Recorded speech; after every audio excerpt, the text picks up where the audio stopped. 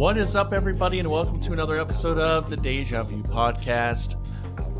Today, on this podcast where we look back at the TV shows of a long time ago, we were talking about The Sopranos. We're starting season 5 of The Sopranos, Travis. How are you doing? Travis Mejia. I'm doing really, really good. I'm doing awesome. I'm not drinking alcohol that's good. on this episode. That's good. I'll be clear-headed, ready to go. You should have just said, stopped at drinking alcohol. We could have championed you on your sobriety.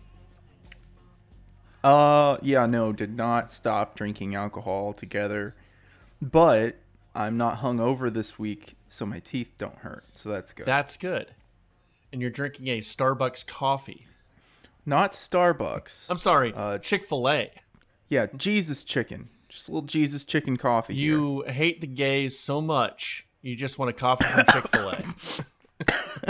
Sir, I love the gays. All right, that's not what I'm a friend of the gays. That's not but what I've that heard. Jesus Chicken, man, I can't help it. I just can't. It's sandwiches and coffees are just too dang good. Mm-hmm. They're good. Yeah, find me a Satan chicken. I'll go eat there too. Oh wait, that's Popeyes. Yeah, Popeyes is Satan. I eat chicken. there all the time. Well, Satan laughs when you eat Popeyes. He laughs. He's happy. Jesus cries that you're not at his chicken place. Well, What about Church's chicken? I mean, that is Jesus. That's church. You're going to church for chicken. that's like Christian chicken. That's different than Jesus chicken. Okay. Christian chicken, it's like it's the facade of goodness, Right. but it's actually a hypocrite chicken. Ooh, okay. It's really all breading, no substance on the inside. I don't think I've ever had Church's chicken. It's not that great, be honest with you. Church's chicken is you're in a rougher neighborhood when you drive by a Church's chicken. Okay. Same thing with Williams chicken. Yes, that's Williams just chicken. a fact. Yeah, that is a fact. Those are just facts. Facts and knowledge. That's what we give you on this podcast, right? Yes, facts and knowledge. Maybe not always about TV, but sometimes about chicken. About chicken and about coffee. Where do you think Tony gets his fried chicken from? Do you think Tony eats fried chicken? He definitely eats fried chicken. They probably go to KFC. That would be my guess. I just don't see there being a lot of variety in chicken. And this was also 2003 or 4. So the chicken strip hadn't really exploded the way it has Well, today. I just don't know, like, when did Cane's open? When did Church's open? When did Chick-fil-A I guess Chick-fil-A was around. Yeah. But like your chicken finger places like the Cane's and Slim's and I guess you could kind of throw Chicken Express into that realm. I want to say they kind of exploded near the mid to late 2000s. Mm-hmm. So I don't see Tony eating a bunch of chicken fingers right at this moment. No. But I could see him going to get a bucket of chicken at KFC. I could see that. I could see the KFC being the staple, right? Yeah. It's the standard. Mm-hmm. There were not a lot of Italian dishes in this episode. I noticed. There weren't. Not a lot of baked ziti. Not a lot of No. whatever they call the There was no gabagool. no gabagool. For quite a while. Yeah, there was a roast, and Yeah. there was clam chowder. AJ wasn't real happy about the clam chowder, was he? No, not at all. He's just gone full angsty teenager now. Yeah. I see. Yeah, pretty much. Well, I mean, his Which- parents are getting divorced, and it's been like a year, right? It's been about a year. It's been a bit of time because Janice and Bobby are married. We've seen that.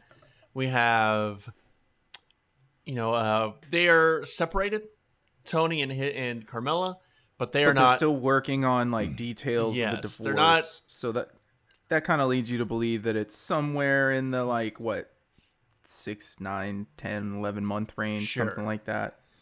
Yeah, and AJ hates his mom because, usually I don't know. in the Sepinwall book, he said that usually the custodial parent is the one that's blamed for the divorce. That plays. Mm-hmm. Yeah, no, that's correct.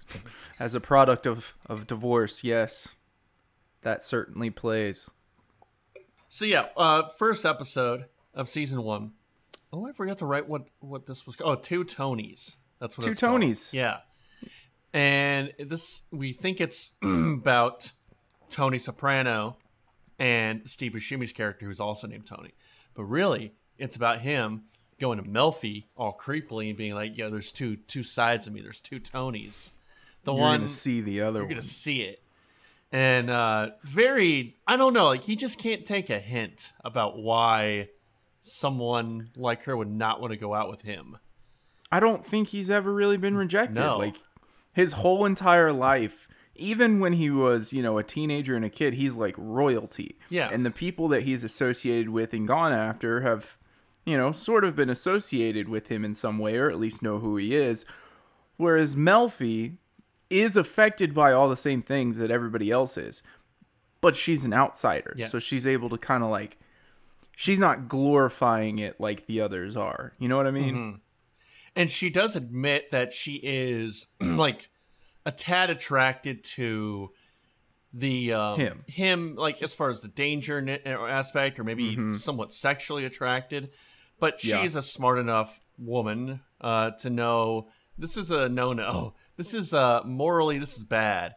And I really enjoyed the end of the episode where she pretty much lays it out. I think I have exactly. You're not a truthful person, she tells him. You're not respectful of women. You're not really respectful of people.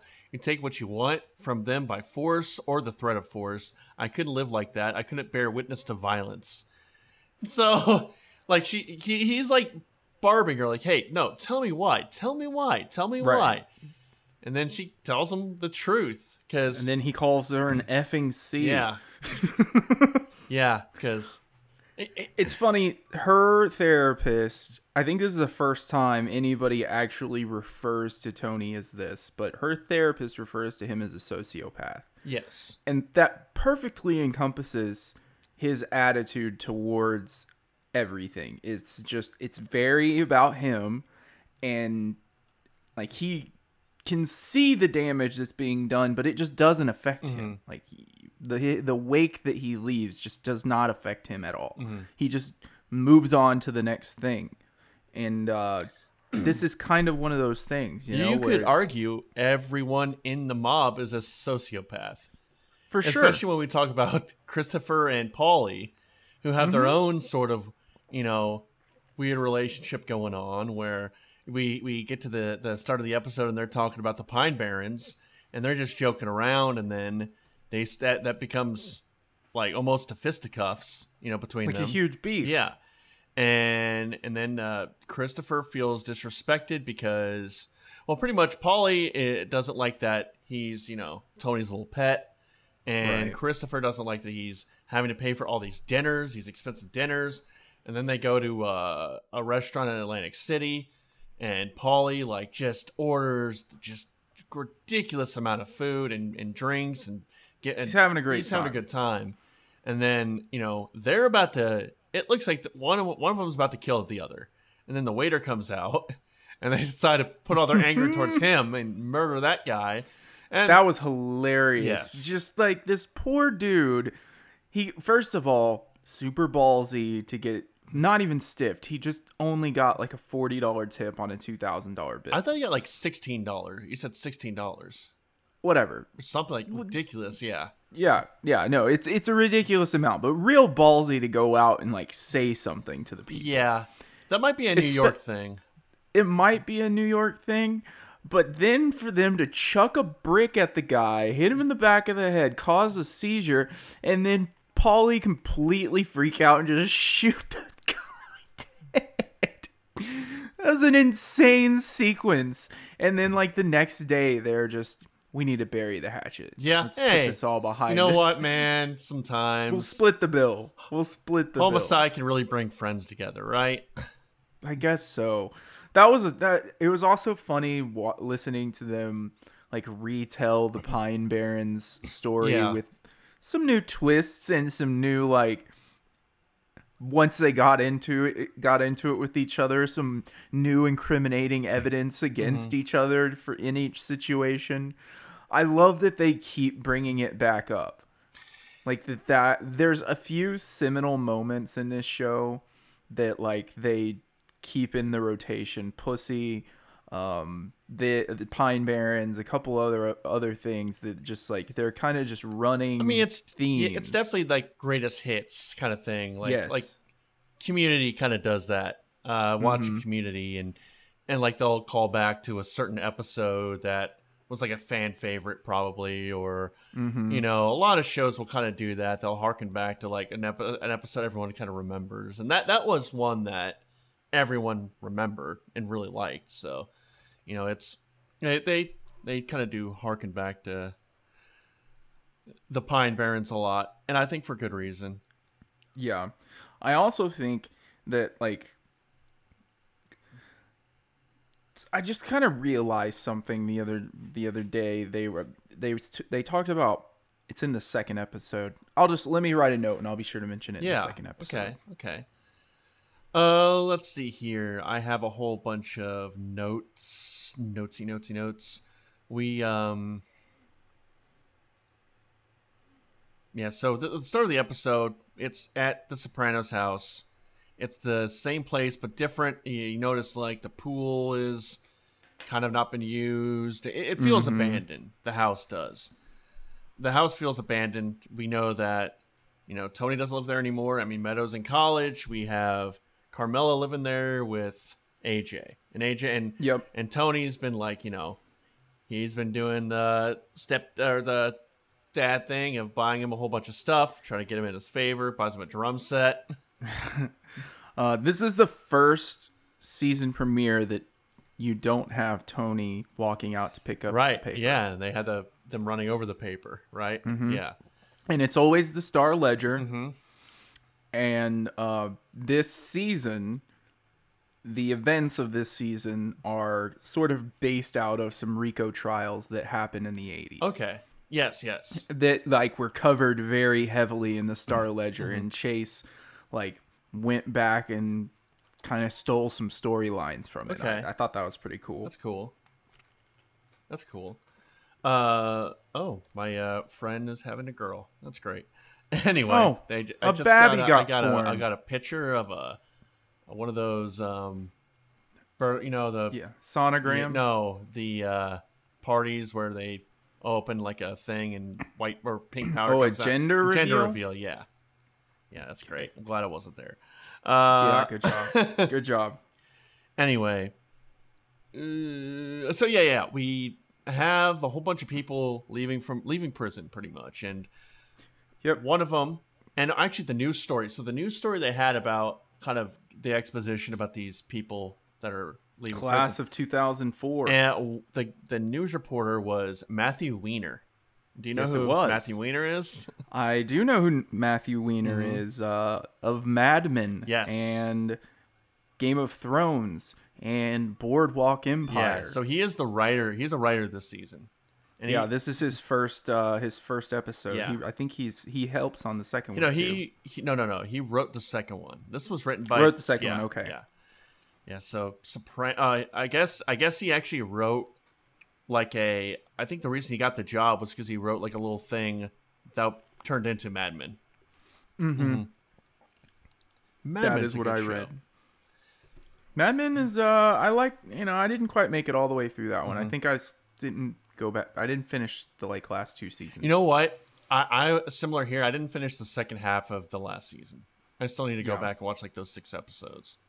Yeah, for whatever reason. Same. I don't know why. It very similar to Sopranos. I just kind of like stopped in the middle. Yeah. Didn't really intentionally not ever go back to it. I just never made it back. Oh, exactly. Yeah. So. Oh, also, yeah. In that group, we have. I think there's two guys, Fetch LaManna. Yeah, and he's the guy that Junior and Tony are talking to about the sports book, right?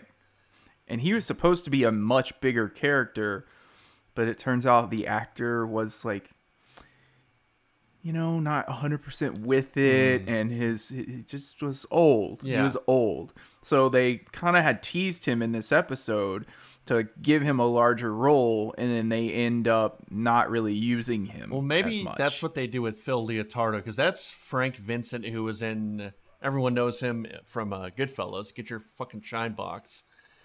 And he, I know for a fact, plays a big role the next season. If not this season, yeah, he's pretty significant.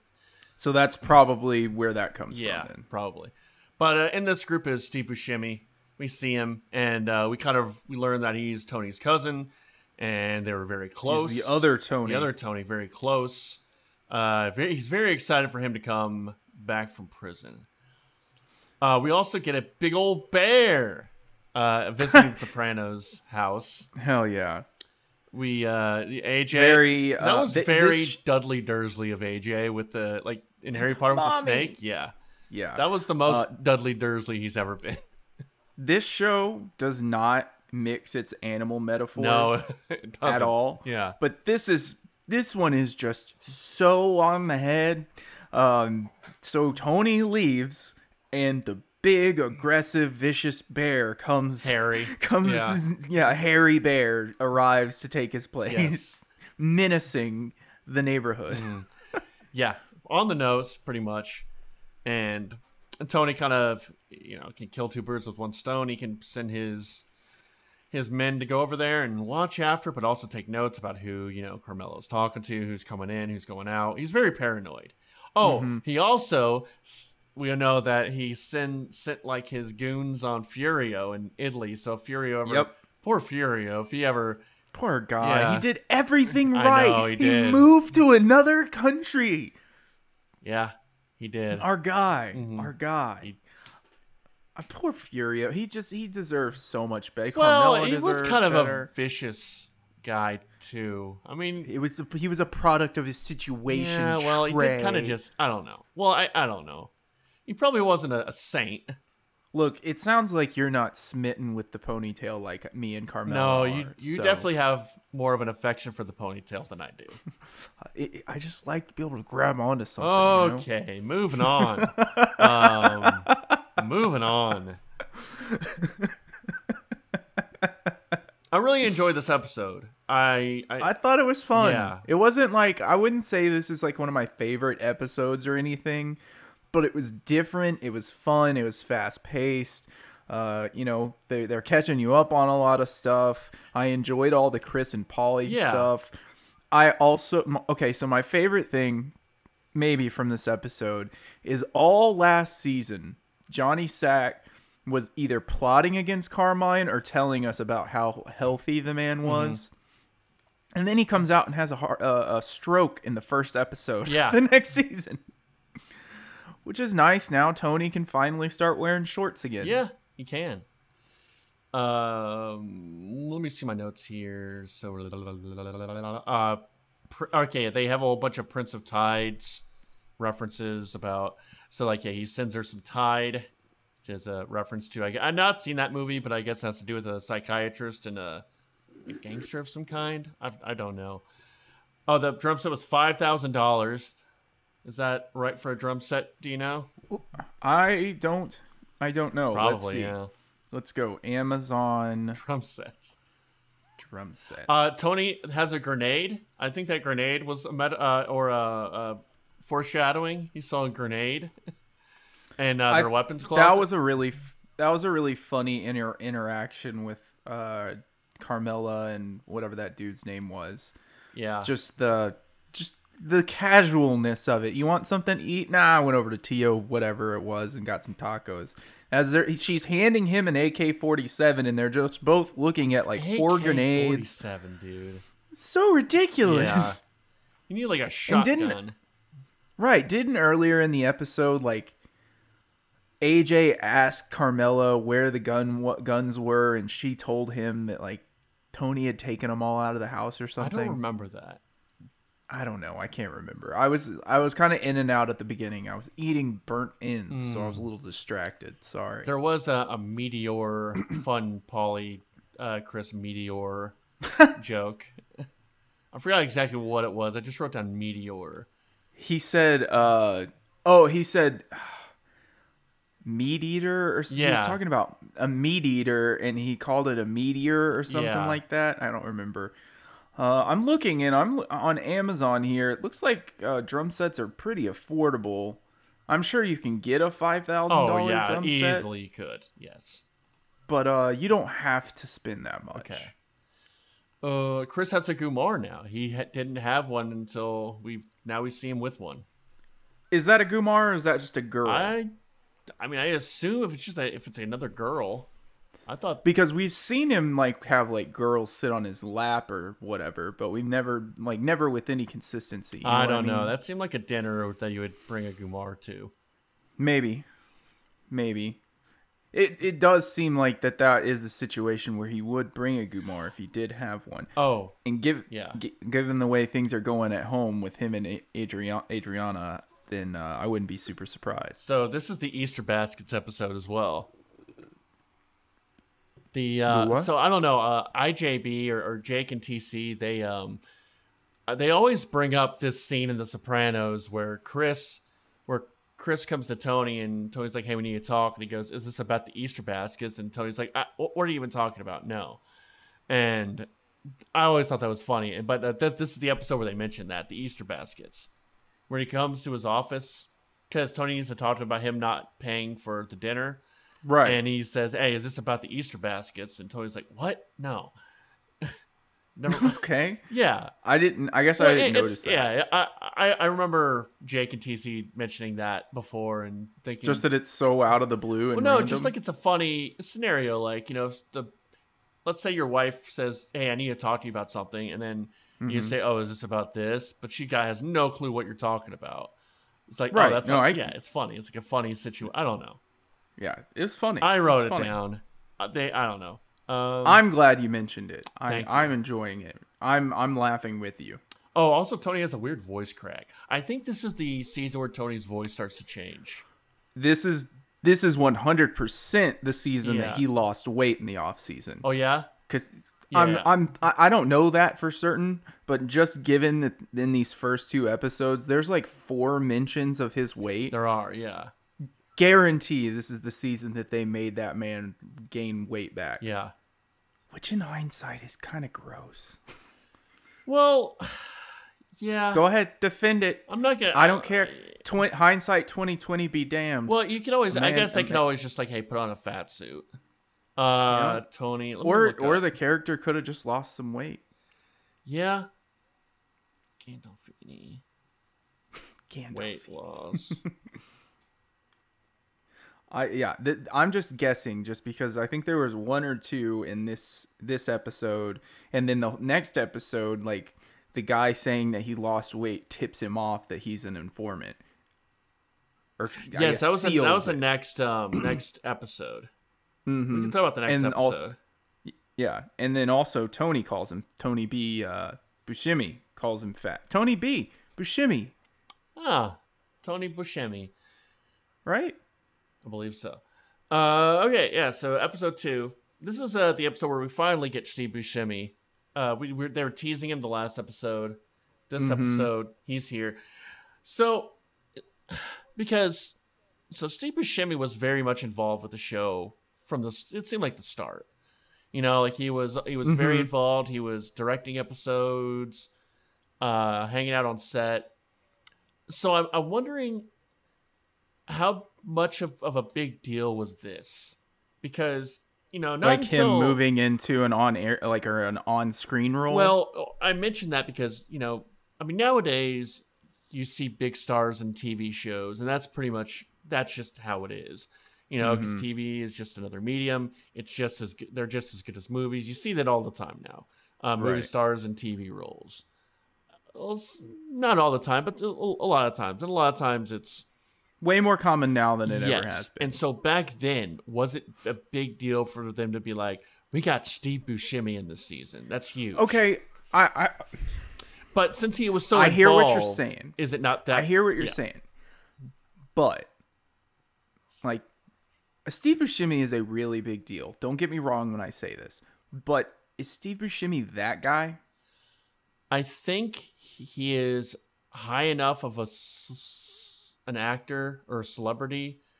I think so. Like he's definitely. I almost think he's at the perfect level where he could bounce back. I mean, that might just be, me thinking back and, he did an entire series for Boardwalk and he's done some other things on. It was, but like again, that's skewing my mind that like this guy's known for doing some TV. I think him and Boardwalk Empire was a big deal. That was a big deal. I mean, I think Steve Buscemi is a very high profile actor. I respect him greatly. I don't know if he's one of those dudes that like he's so big that he couldn't move into a different medium. You know what I mean? Okay, you know I know what I'm trying to say. He's a bit like Joaquin Phoenix, I would say. I think more mainstream than Joaquin, but he does a lot of like independent or kind of art films. I would say maybe. Yeah, he might have the niche that he also does Adam Sandler films. Yeah, he does Adam Sandler films. That he is so diversified and that he has already kind of dipped his toes into doing things like that throughout his entire career, that it wasn't out of character for him, so it was more accepted or not seen as out of the norm. Yeah. But I would like to go back and see the coverage of how the media handled it, and if it was like, hey, this is kind of a big deal. We have a pretty big name actor coming in for what appears to be a guest role on a top flight show. That's very interesting at the time, I would imagine, Especially it's also I like the show calling itself out for things that television shows do. Are you talking about I brought this down too. About Little Bobby? Yeah. About how they, they bring in this character that we're 5 years deep into the show and like we've never heard about him, but apparently they did the same thing with Ralphie. Richie and Ralphie. Like this is a dude. And Richie, it was a little different because it was the second season, but like Ralphie was that way where it's like, oh hey, here's this really important guy to everybody that you've never heard of. But I was reading something today and they were like, that's not all that uncommon when this happens to one of these guys. So they go to prison and they're gone for a while. And like, there's a sort of out of sight, out of mind mentality where like, yeah, they're a big deal to the people that knew them 10 years ago, but to the newer generation or people that are a little younger, like to Chris's people's age, they wouldn't really care. And it's not like he's a boss. So kind of mid-level dude. He was important to people he was important to. And other than that, like his kids didn't even show up to the party. Well, his kids and wife. Wait, how many kids did he have? He had twins and a wife that didn't show up. And he had one of his twins' daughters ran away. Oh, okay. That was the girl who looked like she was going to a Slipknot concert, right? Maybe so. You saw the Anarchy shirt. Okay, yeah, who that was. That's... Like I said, I was drunker at the beginning of this episode than it was the first episode. All right. So if I missed a tiny detail here or there, yeah, they showed a girl who looked like she was like front center at a Slipknot or Korn concert, and I remember seeing that. I don't remember that being his daughter, but you could be right. Yeah. Oh, and also Woodford Reserve is making that a little hazy for me. Okay. And his mom is Olivia's mom. Or Olivia's sister. Oh, okay. Yes. Okay. That's how they're related to the moms. Okay. Tony's speech at the beginning was very akin to Tony, where he starts off on this real high note. By the end, we're getting nostalgic and depressed about what's left us now. Right. With what do they call him?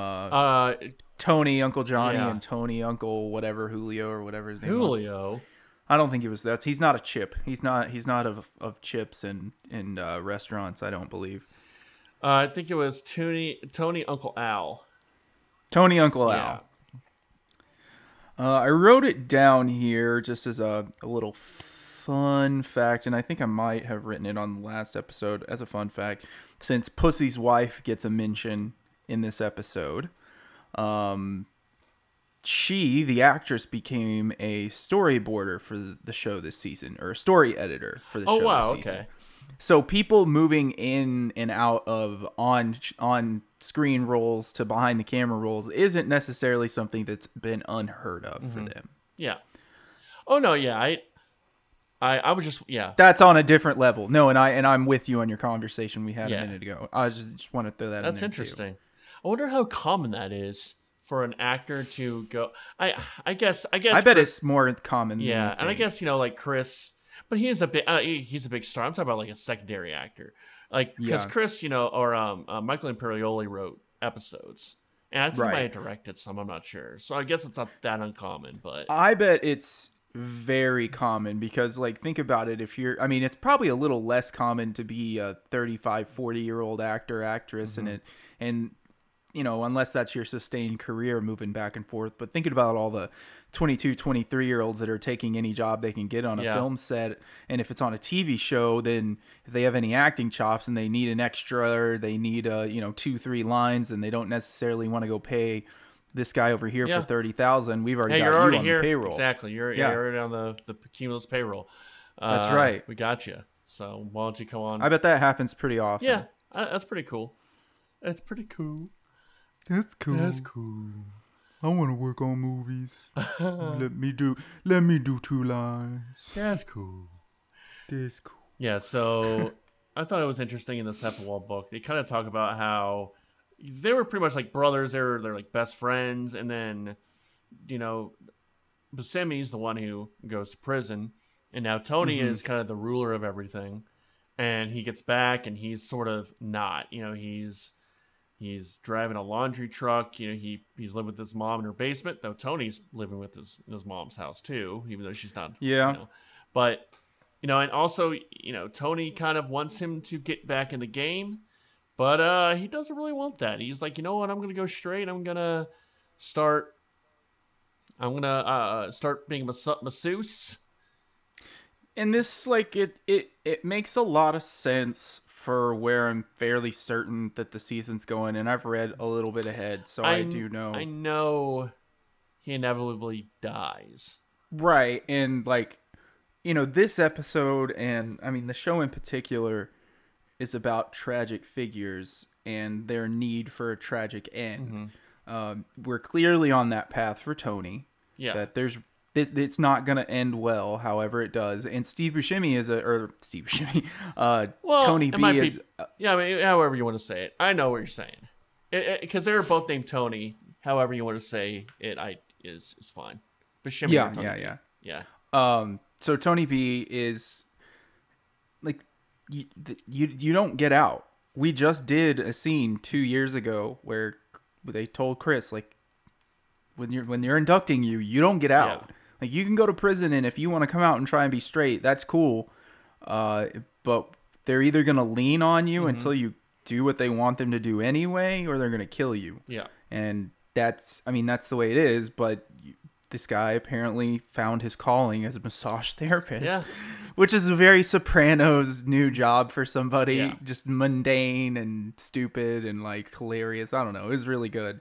And also just the thought of Steve Buscemi as my massage therapist kind of creeps me out. I would be all into it. I'd be, hell yeah. Film dork Trey would definitely be all into it. He does love to break balls, though, man. He is a ball buster. He sure is. And Tony's not a fan. No, Tony doesn't like it. Excuse me, what'd you just say? What did you just say to me? Yeah. And then he repeated the joke. Yeah. And then he's busting everyone's balls, and then that was a pretty intense scene where Tony gets him, takes him outside, and it's like, hey, you can't say this to me. And then and then Steve Buscemi kind of gets a little scary because they talk about how dangerous of a guy he was, but now he's sort of like not so much. But he's like, you're crowding me. I feel like he's kind of a. I mean, he's a dude that was a bit of a badass on the outside, went inside for X amount of years, and has kind of lent himself to this new life philosophy. But I bet he could fuck Tony Soprano up. Probably, yeah. Like, pretty quick. Steve Buscemi, I think, could fuck anybody up. Spindly, weird. He probably fights dirty as shit, Probably too. does. Probably has a razor blade somewhere, Everywhere. He is a Peaky Blinder. Yeah. That's not a bad I've never show. watched Peaky Blinders. We might have to dip our toes into that. Maybe. And then at the end, when he calls him in the middle of the night and like drunkenly sort of apologizes to him, and he's like, "But here's the thing: you can't talk to me like that. It's for appearances more than anything. And when it's just me and you can call me fat all you want. But like when we're with the boys, none of the fat stuff. All right." Oh, also I wrote. They mentioned that they put a bathroom cam. Tony did like they put a bathroom camera in somewhere. I forgot. It was like a prank they did, which I thought was odd. A bathroom camera prank. We did have a bathroom scene where after Carmine dies and after Johnny and little Carmine get in the fight at the funeral, Johnny is on the shitter smoking a cigarette, talking to Tony about how annoyed he is with little Carmine. Yeah. After apparently spending however many years in Miami fixing bikini contests. Yeah. That sounds awesome. That might be an exaggeration, but who knows what he does there. That it might be, but I bet there's a pretty nice little game in fixing bikini contests. Sure. A little Carmine is so you could just put him in a Scarface movie. Like that guy is a sleazy gangster guy. Yeah. Like I don't know what other kind of characters what other jobs that guy's been able to get. Probably sleazy gangster guy. Probably tough. He looks like the villain market. from Living Daylights, the 80s Bond movie. He looks like a bad Batman henchman from the Jack Nicholson Batman. Right. He looks like he needs to be wearing a Hawaiian shirt with an Uzi, snorting cocaine. He is Al Pacino's stunt double from Scarface. Yes. There was a weird explosion because Johnny Sachs, at the wedding, Johnny Sachs doesn't seem that upset, and he goes to talk to little Carmine. He's holding court. He's got all the boys coming up paying respects to him. And I guess they had something wrong with the rosary or whatever. I don't know. Some sort of subsect of Catholicism where they're getting all their panties up in the wad. These church people, something going on, and you hear an explosion. Like right at the end of that conversation, that was sort of a foreshadowing.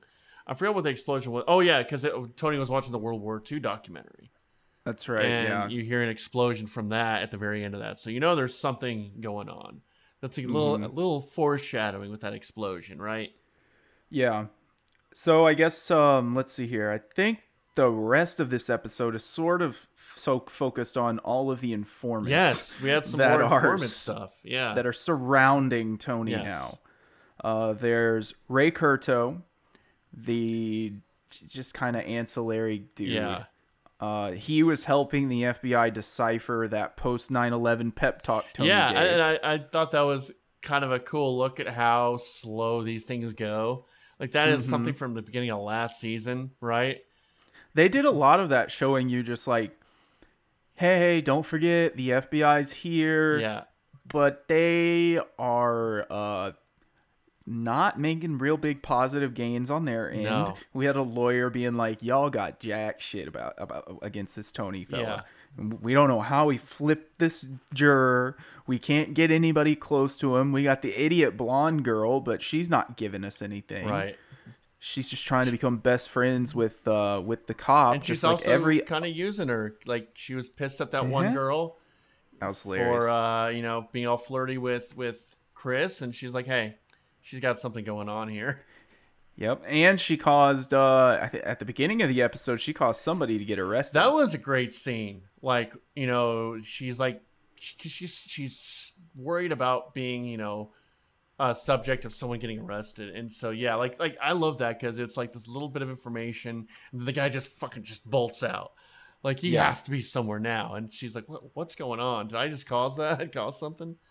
And that's kind of, I think she's going to kind of look back on that one as the like catalyst for the end of Adriana. Like, she had been informing and all that, but for her, she hadn't really given him anything of worth until that moment Like until right then, they haven't really gotten anything out of her. And that kind of got me thinking, just the way everybody in the show's kind of mental state has deteriorated since the very first episode. I was thinking about their catalysts, and one of the relationships I had been thinking about was Tony, Silvio, and Paulie. How, the last few years, that threesome, which was a pretty big comic relief threesome for us a lot of times. And they in a very kind of thick as thieves threesome. Like they were all kind of on the same side, the first 2 seasons at least. Best friends, right? Well, what happened? What could be the catalyst that kind of breaks that up? Mm-hmm. They all murder their other best friend, maybe? Think that could maybe drive a wedge between a friendship? Yeah. Because, literally since that happened, things have not been the same with those 3. Mm-hmm. And then you add on top of that, one of them has ascended to captain. Another one has ascended to consigliere, and the other one went to prison. Mm-hmm. I don't know. It kind of got me thinking about everybody's catalysts for when things really broke badly for them. And I think this was Adriana's, where because almost immediately she starts thinking about, and then, she, of course, they have people talking to her about Pussy and Pussy's wife and how they think about her. And it really breaks into her that there is no good way out of this. Yeah. She's at that movie night. That's a really, first of all, I have a few comments. That's a terrible scene, Man. but she's awesome. Yeah. She's really good. And I loved her breaking down that her performance was great with I'm not who you think I am. I need to tell you something. She bolts out. And if you see a grown adult eat it that hard, something awful has happened to them. And they just let her go. Like, well, she probably should be driving. Right. She just bit the concrete. You guys should help her. Yeah.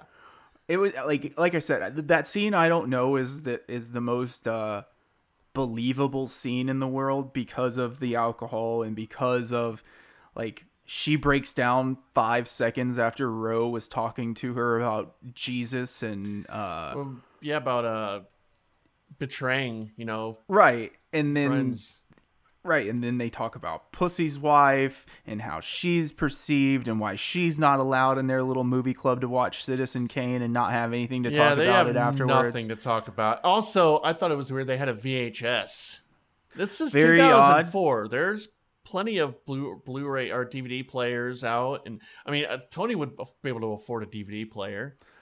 Tony would have Citizen Kane on DVD. Yes, he would have. That was weird. Although maybe he had already taken it because he very soon after came and took all this shit out of the theater. Maybe, yeah, that could be true. I like that their divorce got petty in this episode. It did, yes. Yeah, like I said, I don't know that that's the most believable scene, but she acted her nuts off in that scene. She was great. Well, she doesn't have nuts. And she acted her lady nuts off. She is fantastic in this series. Yeah, and she's very good. I've heard that this is her kind of swan song, very maybe her best performance as an actress. She's really, really good in Sons of Anarchy. She's in that? I found out last night she was also in Desperate Housewives. Not I don't really care. a bad show. I've only seen 2 seasons of it because my mom heard decent things. My mom and my sisters would watch it. It was on, I think, before or after Lost. Yeah, it was on after Lost, I think. And so, not bad. Not a bad. I would not want to revisit it, but it was not a bad show. Maybe we do a collection. I don't even want to do that. Maybe we do one episode. I'm not even interested. It was good. It was a lot of mystery and weird stuff going on. You know, but so she pretty much plays the same character in everything she's in, but she's really, really good at it. And this is her at her finest, and she can fill out a pair of jeans, man. Her and this is the first episode that Meadow, Jamie Lynn Sigler is listed as Jamie Lynn something. Right, because she got married. Boo. It's okay. I can still think about Ro. Yeah, she's great. I like her voice. She's got a really good voice. Yeah, she is a great woman that grew up in the 70s voice, smoking a lot of cigarettes. A lot of bunch of cigs. ciggies. We do have, the guy who turned on Tony, or the the Jack Massarone. with the Rat Pack painting. Yeah, this was a harder storyline for me to follow. We had, There's a lot because of all the FBI stuff. Yeah, and I was, you're trying to keep up with like all the other bits and pieces, and then they introduced a lot of new characters in these first couple episodes. So this one was a little bit difficult for me to like follow, but from what I gather, this is a guy that he's known for a really long time. He's been good friends with, and they get a tip on him after their first meeting that I guess Patsy tips them off that he is an informant for the FBI. And the next day, so he sets up another meeting with the guy. Tony does, but this time he's patting him down, and he couldn't find the wire, but the wire was in his hat, and the guy says he asked Tony if he's lost weight. Yeah, said he looked good or something, and that was the comment that he knew right then that it was all over. And then of course they find him dead the next day. Yep. After he tosses the painting out the window of a moving car. Yeah, you would think maybe that painting would have been bugged, right? Maybe. Yeah. I didn't think about that. I don't think that's why he did it, but I was thinking about that. Yeah, maybe. Yeah. Maybe. There's a funny joke in this episode about Paulie where he's compared to Grandpa Munster. Yeah, that was good. Which I absolutely loved that. Let's see. Oh, this is something that I think we've kind of touched on, and I still think it's the bravest decision that this show has made, or that this show makes, is putting the FBI stuff and last year Junior's trial on the sidelines as kind of an ancillary storyline. Yeah. There's a whole other show right there. Yeah. Like there's an entire other show that's probably 80 to 90% as good. Mm-hmm. You know what I mean? Like there's just an FBI a show about the FBI trying to take down a mobster. Yes. Yeah. Yeah, or even just this exact show, but all of the FBI stuff, like just the chase. But they do it in a good way, and they kind of explain to you in this episode, like we were saying a second ago, that like the reason why we're not doing this every single episode is they don't have anything. Yeah. Like they've been doing this for 4.5 years, and they've got nothing. I think if you were to do a show, it would have to be a little more. There'd have to be a pace to it, right? Like, couldn't just be like this, where it's a little more realistic, where they don't have shit. And you'd almost want to have the timestamp on it of, look, we're doing 3 seasons, 36 episodes, and at the end, the game plan is either our hero dies or is arrested. Mm-hmm. Like that should be like, if you're gonna do that type of a show, like it should be done that way. Well, I mean, similar to Breaking Bad kind of did it that way. Yeah. Well, yeah, you're right, because Hank was definitely more of a main character, and that was more of a focus than Sopranos ever was. That was half the focus sometimes. Was Hank trying to get Walt. Breaking Bad is very, it could be looked at as kind of the answer to Sopranos, as this is the focus of the law part of it, rather than just the, intricacies of the family and, being a drug lord or a mobster or whatever. I have a friend who is finishing. Yes, he's a mobster. Okay. No, I have a friend who's finishing up the end of Breaking Bad for the first time, probably in the next week or two. And I know that we've discussed that being possibly our next big project. The episodes are pretty short seasons. So, So we'll see. Well, do you have any more on these first couple episodes here? I kind of like how understated Buscemi is. You don't really know his whole game right now. Because when we were introduced to a lot of these characters, they kind of came out with a bang, right? You had Richie beat the guy up. You had Ralphie causing some shit. You've had a whole bunch of like character introductions with kind of a big moment, and this is a little more. It was kind of teased in the first episode. This episode, Tony and Tony meet up and they're reminiscing, and then you have the party, and you're kind of getting, kind of learning about the guy slowly. And I bet the coverage of it, you know, even if it wasn't being lauded as this, oh my God, there's this huge film star in this TV show that everybody loves, it probably was billed for the entire, you know, build up to this as just wait, Buscemi's coming, Buscemi's coming, and he gets there and he's like, I don't really want to be a gangster anymore. Yeah. Oh yeah. No, that's kind of want to be a massage because therapist. I mean, at this point, I mean, Buscemi's like most famous roles are, Fargo and Pulp Fiction, or not Pulp Fiction. I mean, he was in Pulp Fiction, but mainly Reservoir Dogs, and he kind of plays a more of a Joe Pesci kind of violent character, you know. Honestly, this is totally in line with this show. Yeah. David Chase and this show are addicted to the anticlimax, and is him showing up and like wanting to be a massage therapist is textbook anticlimax. It is funny watching this show and like the whole end of the series, and we look at it now without, you know, people look at it now like the end of The Sopranos with the cut to black, and maybe I think the people that don't like it or the people that have problems with it, and you can have problems with it, that's fine, but I think if you watch the show and really study the show, I mean, there was no other way they would have ended it, right? Yep. That's how they're going to end it. Yeah. Yep. I mean, I think that kind of ties in with the big anniversary of the day. Sure. Today is Saturday, yes, in case anybody has made it to the end of the podcast. And today is the 10-year anniversary of the series finale of Lost. Yeah. And I know we did like 35 to 40 hours on Lost, but I felt like we should dedicate 5 minutes at the end of the show to the end of Lost. Yeah.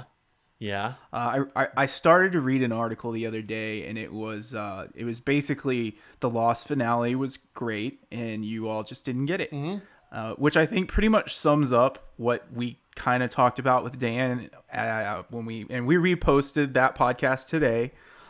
So if you're wanting to re-listen to Dan, somebody you actually care about and like, talk about a show that you may or may not like, go ahead and listen to it. It's lots of fun. I think that kind of rolls into that just because you didn't like the end doesn't mean it's not good, number one. And number two, pay attention along the way, because the way they wrap the show up is probably going to be the way that whole show is laid out to you. And Lost was never there to answer every question that you had. Right. It was there to make you think about it. Really and that realize is that. What the end. That's the end of Lost. It's there for you to decide what you think happened. And you really realize that rewatching the show, because like rewatching it, you know, because like I think when it's on, you're going to message boards. I mean, for me, I was looking at everything. I was researching. You get wrapped up in the search. And so every little detail. And, you know, you have a week. You have a week to think about it, you know, each episode. So every little detail, where's the answer to this, this, and this, and this. But when you watch it kind of how we did it, and even like if you're just kind of binge watching that stuff kind of doesn't matter, you know? And some of the smaller mysteries are just like kind of thrown to the side or not really. Sometimes the build-up between episodes is the worst thing that can happen to a show. Yeah. Because people start fantasizing about outcomes that you decided on what was going to happen 6 months ago. Yeah. And like, we probably thought about that bullshit that you thought about this week, and we're like, that's not really what we do. We're not going to do that because that's not how we do this show. And if you pay attention like we did, and it's not really anybody's fault, it's just how the medium's taken in over time. But like, if you pay attention to almost every single show, it's going to end in the same way that they laid it all out. It's going to have that same concept and same feel. Now for our weekly Game of Thrones mention, that's not how they did it. That is not how they did it. It was very different from the end. So if you want to shit on that one, we can all shit on that one. I'll give you the pass, but I won't hear any Lost hate. No, I will not today hear of all days. Not today. And it's just one of those things. And I read another article that kind of, I guess they had Carlton Cuse and Damon Lindelof mention or like talk about it a little bit. But, you know, so like a lot of people saw it once, they hated it, and then you have all these movies and TV shows lampoon it, little barbs Right. at it. Even Community did it, rewatching that, and then that kind of becomes cemented in its legacy, and you don't see it for the whole, right? It becomes a blurb. It just becomes Right. oh, lost Becomes finale, the butt end of a joke. disappointing, bad, and yeah, I don't think it's bad at all. I think the last season was the weakest season, but I don't think it ruined the show whatsoever. And I think I don't think so the either. Flash Sideways stuff was the best stuff. The I think emotional stuff. I'm glad that we went back and because like I said, I didn't have a super positive outlook on the finale and the last season, and then rewatching it, and then rewatching it, I was able to pick out the stuff that I didn't like Yeah. and the stuff that I did like a lot easier this time around. I think that was probably the third time I'd seen it. I was able to pick things out a little bit better and just find the through line from the beginning to the end too, like you put yourself in the right frame of mind, you're able to see it. And like, it's a complicated show. Nobody's here to say that it's simple or that it's not frustrating, but that's kind of the point, right? Yeah. To be complicated. And I don't know, people like Westworld. Yeah. People like Westworld. Yeah, so I mean, I feel old as hell though. 10 years since the finale of that Crazy. show. That does not seem real. We're getting old, Trey. We're Time getting moves fast. Very old. Very old. Are we going to accomplish anything, or are we just going to be doing diddly podcasts for the rest of our lives? I think it's probably that. Well, that's okay. At least we get to chat with friends a couple times a week, right? Yeah. I want to go cry. Me too. All right, we'll be back. We laugh ourselves to cry. Bye-bye. All right, bye.